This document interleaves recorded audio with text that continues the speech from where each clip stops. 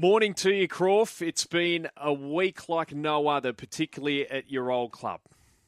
Yeah, a bit happening. Yes, it's been very interesting. Unfortunately, it's taken a bit of the focus off the AFL Grand Final, which is going to be incredible, Geelong and Sydney. But, yes, obviously a bit of work to be done there. So, very interesting space. But what I will say, I've known Chris Fagan for a long time. I've known Alistair Clarkson and also Jason Bevert, who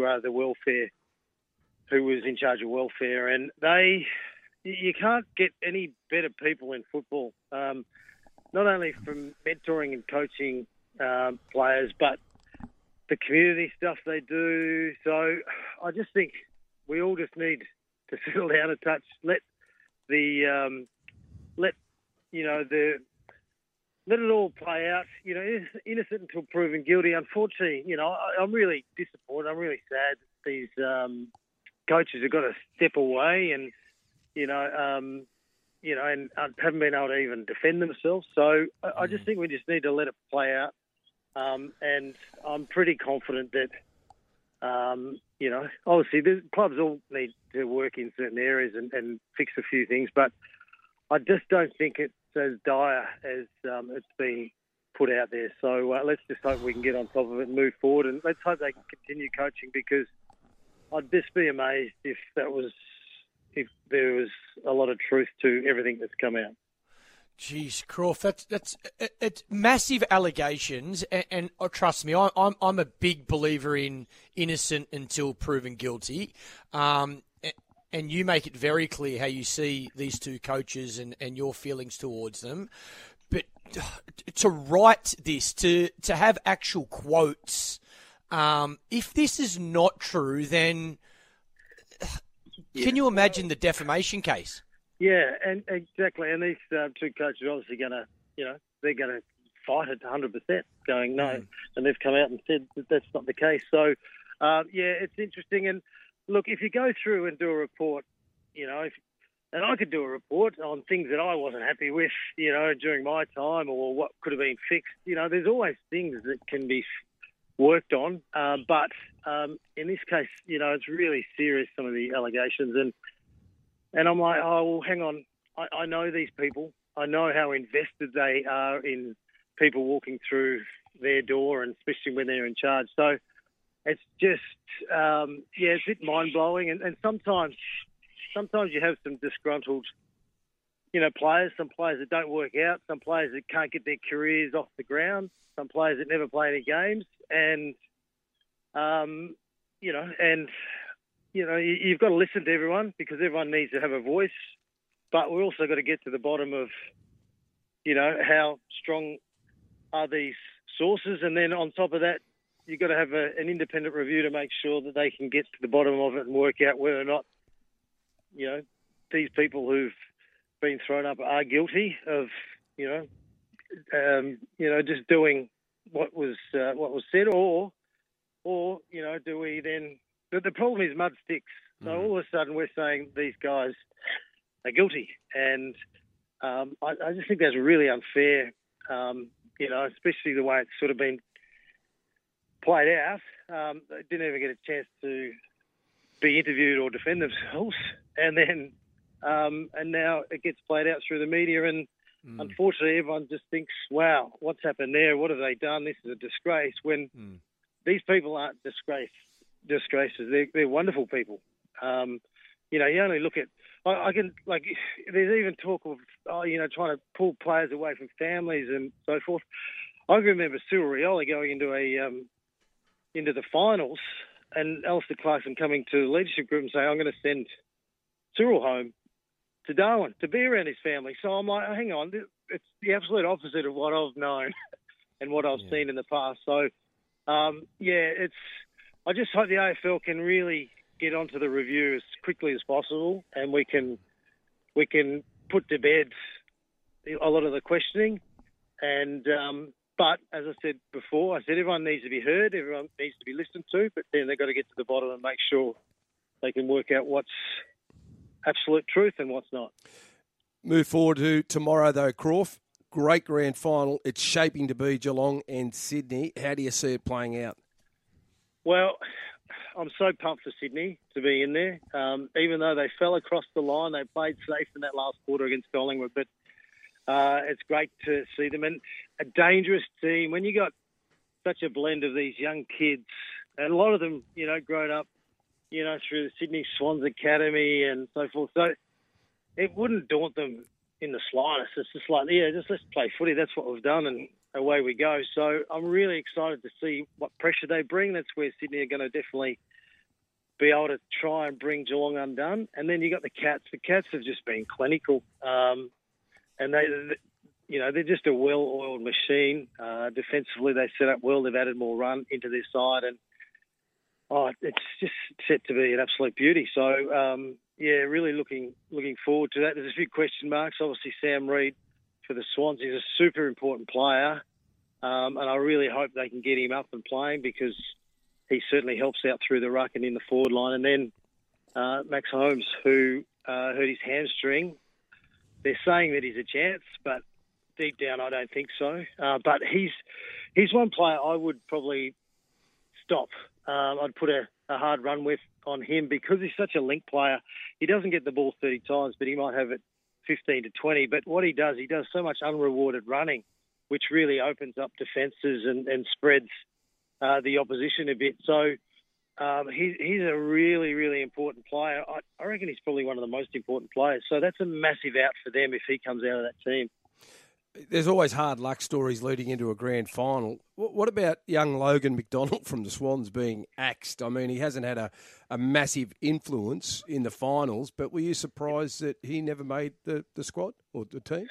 Yeah, well, he, I don't think it's over yet. I think he's an emergency, and obviously the Sam Reid situation will play out, so they'll obviously give him every chance to be out there. But do you think he'll play, Crawford? Well, wouldn't surprise me because he's a hard worker.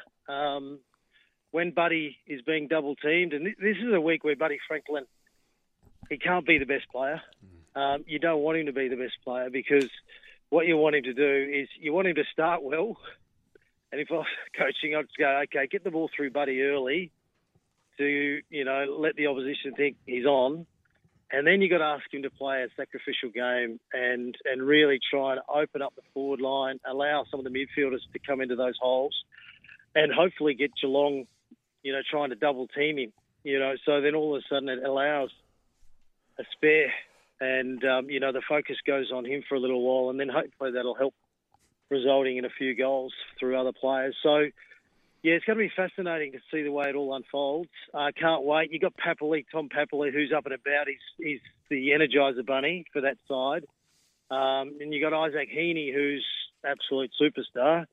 And then you got Callum Mills. So, and then you look at Geelong. Geelong have put Paddy Dangerfield on ice throughout the season. They've rested Joel Selwood at times, a lot of their older players. And it's like they've just said, okay, thaw out, get yourself ready for the finals. This is it. We're all in. So, it's been perfect preparation from Geelong's point of view. And from Sydney's point of view, I've loved the progress throughout the year of all their young kids just believing in themselves as AFL footballers. And now, they can put cream on top of the cake by actually winning the flag, which would just be sensational. But they're going to have their work cut out. We know they're a pressure team. We know they're going to, try and force the Cats to make a lot of mistakes. But the Cats don't make a lot of mistakes. So this is where it's going to be fascinating. I don't think it's going to be a big scoreline. We might have one of those Sydney West Coast grand finals from many years ago where it's just an arm wrestle the whole match. So I think both teams and both team supporters are all going to be on the edge of their seat, and we won't know the winner until the very final siren because of how close it's going to be, I think. Crawford, what is the forecast, and does the weather play a part, and does the style of footy these two teams play, does the MCG favour one of them more so than the other? Yeah, well, you want me to give you a weather report in Melbourne?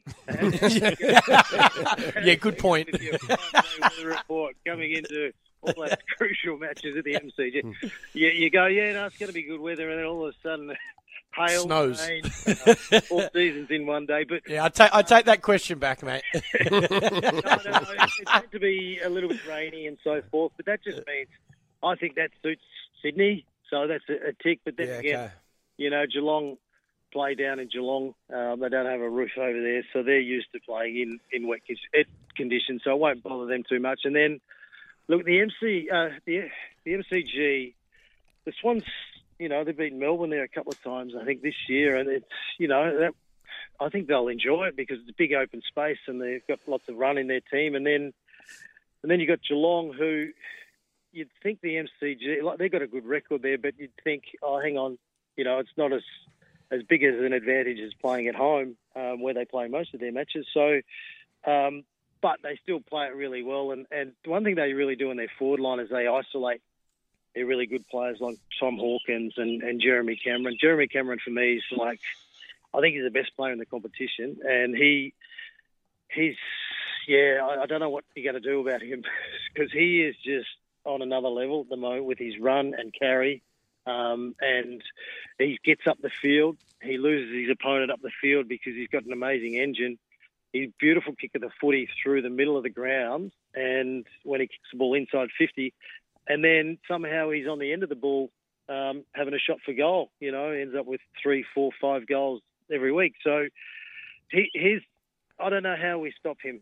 And they're going to have a real team approach about blocking his space and not allowing him to go where he wants to go and allowing him onto the side of his body that he likes going all the time. So that's I'm sure they're putting a lot of work into that. Maybe they just need someone to try and run through him early and soften him up a bit. And maybe a corky to the thigh. It's probably the only way to slow him up at the moment.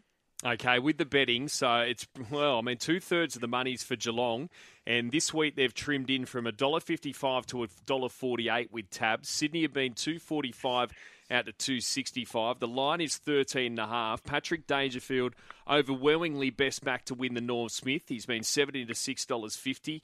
Jeremy Cameron at 9. Callum Mills at 10. Luke Parker 11. Tom Stewart popular at 12. Cam Guthrie 13.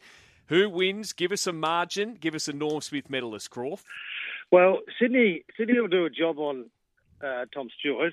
So he's a wonderful player. He'll still get plenty of the footy, but he won't be running his own race, I can assure you. So I'm happy to take him out of it. And then I think the forward lines, I just don't think the forward lines are going to kick massive goals just because they're both pretty defensively minded. So you've got to go a midfielder for the Norm Smith medal. There's someone who's going to get plenty of the footy. So, Callum Mills, who polled really well in the Brownlow, he's going to be, in the middle. He's going to be doing all the work. So from a Sydney point of view, someone like that. And then, Paddy Dangerfield, he's on fire last week. He's just charging through the middle. But I think you need to concentrate maybe on the midfielders, that can give you 20, 25 and maybe sneak forward and kick a goal. That might be enough to get the Norm Smith in this game. So I'm happy to sort of go one or the other. And then, as I said before, I think Jeremy Cameron's the best player in the competition. He does get up the field, so he'll still probably give you 20 touches, but he might be able to sneak 2 or 3. But I'd probably concentrate more on the midfielders. And then I think Geelong have had the perfect preparation. They've had a Bart Cummings preparation where everything's gone perfectly. They've rested the older players. They've brought in a new bunch of youngsters who create great run, and it's a different looking Geelong game, especially the way they take the game on. And so you'd be thinking, if you really had to put your life on the line, you'd probably go, I'll go with Geelong just because I know, they've got the runs on the board. They've been such a consistent team for such a long time. But beware of the young Swans, the young, energised, very enthusiastic. And they had a great prelim. Like, a close prelims, normally you come on from that because you've had a break. Then you come out, you have a close game. You sort of can peak yourself that second game up, whereas Geelong had that game won really early against the Lions. Lions were extremely disappointing. So Yes, I'd lean towards Geelong, but I think the Swans can almost do it. Hope you're right, Crawford. Enjoy the grand final, mate. Thanks so much. No worries. See you later, bye.